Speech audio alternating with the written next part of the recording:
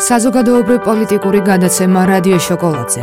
კვირის ყველაზე საინტერესო და აქტუალური თემები. დისკუსიები ქვეყანაში მიმდინარე პროცესებზე და საუბრები საზოგადოებისთვის მნიშვნელოვან და პრიორიტეტულ საკითხებზე.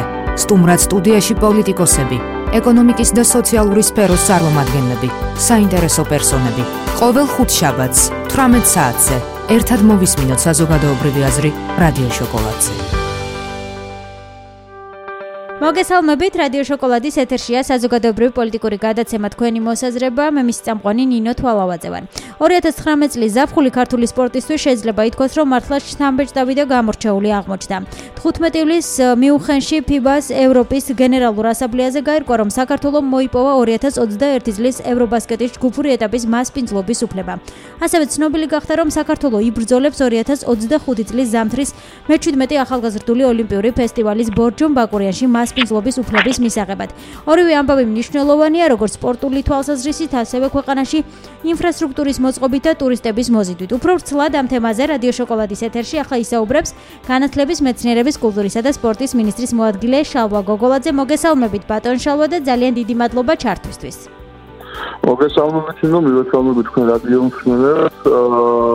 დიდი მადლობა მინისტრის თქვენაში აქტიურად აშუქებს როგორც ევრობასკეტის ჩატარება საქართველოში, ასევე ორი წლის უკან ჩვენ ახალ ინიციატივას, ახალ განაცხადს იმასთან დაკავშირებით, რომ საქართველოში 2025 წელს უმასპინძლობს ზამთრის ოლიმპიურ ფესტივალს, რომელსაც ქვია ბორჯომ ბაკურიანი 2025. პირველ რიგში ალბათ ბატონ შალვა ევროპის 2021 წლის საკალბურთო ჩემპიონატით უნდა დავიწყოთ, რადგან 2 წელია ჩემპიონატამდე. როგორც ცნობილია, 15,000 მაყურებელზე გათვლილი არენა აშენდება. როგორია სამინისტროს ხედვები აღნიშნულ საკითხზე და რას ნიშნავს ქვეყნისთვის ასეთი უმნიშვნელოვანესი ტურნირის მასპინძლობა? პირველ რიგში მინდა და კიდევ ერთხელ აღვნიშნო და მიულოთ ჩვენ ქართულ გულშემატკივარს სრულიად საქართველოს ასეთი დიდი რასაც ქვია საქართველოში ევრობასკეტის ჩატარება, ეს მართლაც მნიშვნელოვანია. ამას კიდევ ერთხელ დამტკიცა, რომ საქართველო არის ერთ-ერთი ნაწილი ევროპისა, ერთ-ერთი მნიშვნელოვანი ნაწილი, ვინაიდან როგორც მოგესალმებათ 2021 წელს ევროპის ჩემპიონატი ჩატარდება როგორც თბილისში, ასევე ჩეხეთსა, გერმანიასა და იტალიაში. მართლა მნიშვნელოვანი ღონისძიებაა თავისი მასშტაბებით. აქ გამოვარდება აქამდე ჩატარებულა 10 შედის, რაც საქართველოს ჩატარებულა და მინდა აღვნიშნო, რომ 2015 წლიდან დღემდე ჩატარებული გვაქვს დაახლოებით 25-მდე მსოფლიო ევროპის ჩემპიონატი სხვადასხვა სპორტის სახეობებში და სხვადასხვა ასაკობრივი ნაკრებების დონეზე. რამოდენიმე დღეში მაგალითად იწყება ევროპის ჩემპიონატი კრივში, მოსავლეთა შორის იუნიორებში იწყება წყალბურთის ევროპის ჩემპიონატი ესპანეთში, ჩვენ ოლიმპიურ საფეხბურთოზე. და ესეთი კიდევ ერთი დიდი აღიარებაა ჩვენი ევროპული მეგობრობისა, ევროპელი ჩვენი მოძნე ფედერაციებისა, რომელთაც ასეთი აღიარებას გვაძლევს. რა თქმა უნდა, ესეთი გამოწვევა, რომელსაც ქვია ევროპის ჩემპიონატი ჩატარება, ეს ყველაზე დიდი გამოწვევა ამ ეტაპზე ჩვენ ვთვლით, რომ არის ის, რომ ჩვენ ნავაშენოთ 15,000 სტაციონარი ულტრათამამრავლო სპორტის სასახლე. ამასთან დაკავშირებით ორი წლის უკან უკვე იყო გაფართოებული შეხვედრა პრემიერ-მინისტრის ხელმძღვანელობით, ყველა მინისტრი და ქალაქის მერი მათ შორის ესწრებოდა ამ შეხვედრას.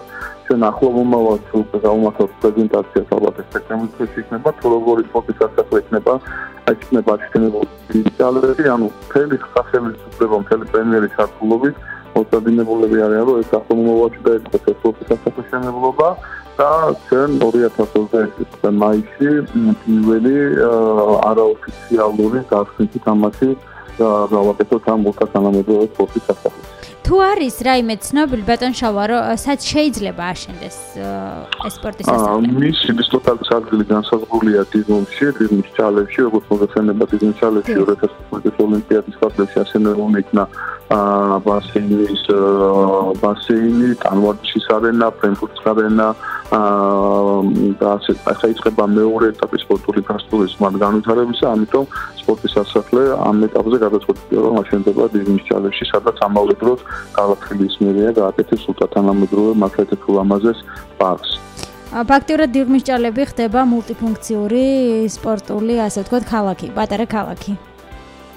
კი, შეიძლება ითქვას, რომ ის მეორე ეტაპი, რომელიც განხორციელდეს ჩვენს მიერ, რომელიც ითვალისწინებს სპორტის უნივერსიტეტის, სპორტის კოლეჯის, ხინულის ორდარბაზიან მოედანს, ჭიდაობის სპორტული რეაბილიტაციის ცენტრი, ოფთაბრძოლების ცენტრი, ლეოსნობის მანე, რა თქმა უნდა, შეიძლება ითქვას, რომ ქალაქი მიიღებს მინი სპორტულ ქალაქს, სადაც ყველაფერი ეციფრეს იქნებიან წარმოქმნილი.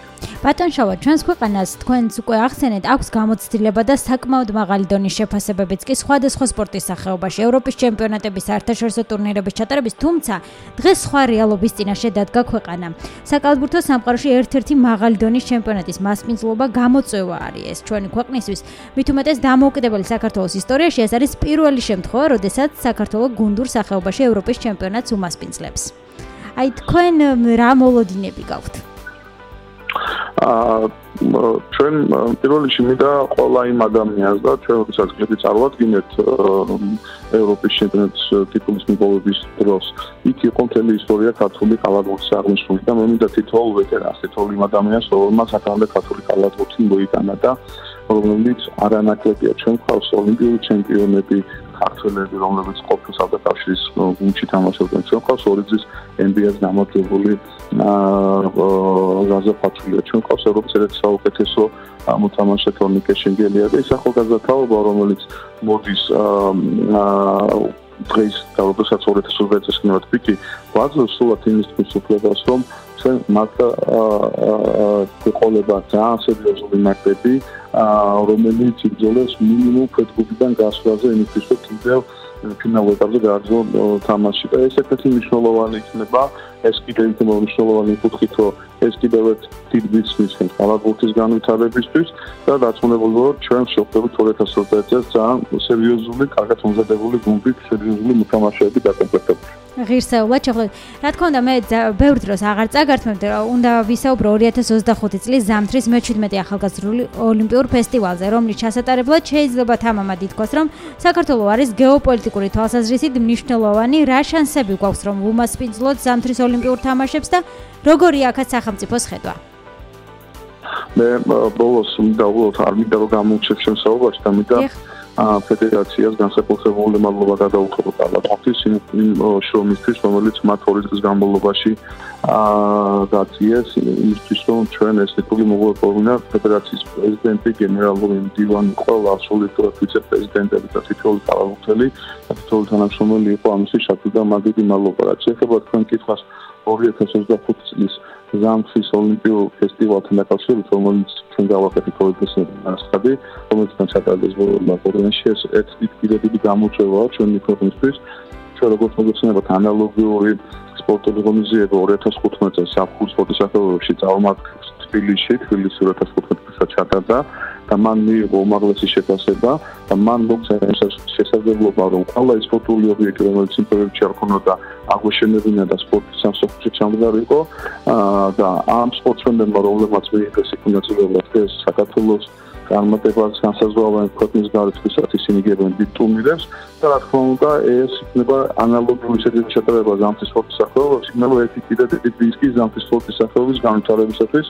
საქართველო ასე თაღურიანი ქვეყანაა და უბრალოდ ცოდვა იქნებოდა, რომ აქ შეგვეტარებინა ეს შეჯიბრი, ამიტომ ჩვენ გავაკეთეთ ეს განაცხადი და დარწმუნებული ვარ, რომ ამის ჩატარების ხელს მოიპოვოს ქვეყანა და 2025 წელს საქართველო უმაღლეს დონეზე უმასპინძლებს ზამთრის სპორტის სახეობაში ოლიმპიურ ფესტივალს. ძალიან დიდი მადლობა ასეთი საინტერესო და ამომწურავი საუბრისთვის. რადიო შოკოლადის ეთერში განათლების, მეცნიერების, კულტურისა და სპორტის მინისტრის მოადგილე შალვა გოგოლაძე საუბრობდა. მე ზუსტად ერთი კვირით გემშვიდობებით, მშვიდობიან დღეს გისურვებთ ნახვამდის. საზოგადოებრივი პოლიტიკური გადაცემა რადიო შოკოლადზე. კვირის ყველაზე საინტერესო და აქტუალური თემები. დისკუსიები ქვეყანაში მიმდინარე პროცესებზე და საუბრები საზოგადოებისთვის მნიშვნელოვან და პრიორიტეტულ საკითხებზე. სტუმრად სტუდიაში პოლიტიკოსები, ეკონომიკის და სოციალური სფეროს წარმომადგენლები, საინტერესო პერსონები. ყოველ ხუთშაბათს 18 საათზე ერთად მოვისმინოთ საზოგადოებრივი აზრი რადიო შოკოლადზე.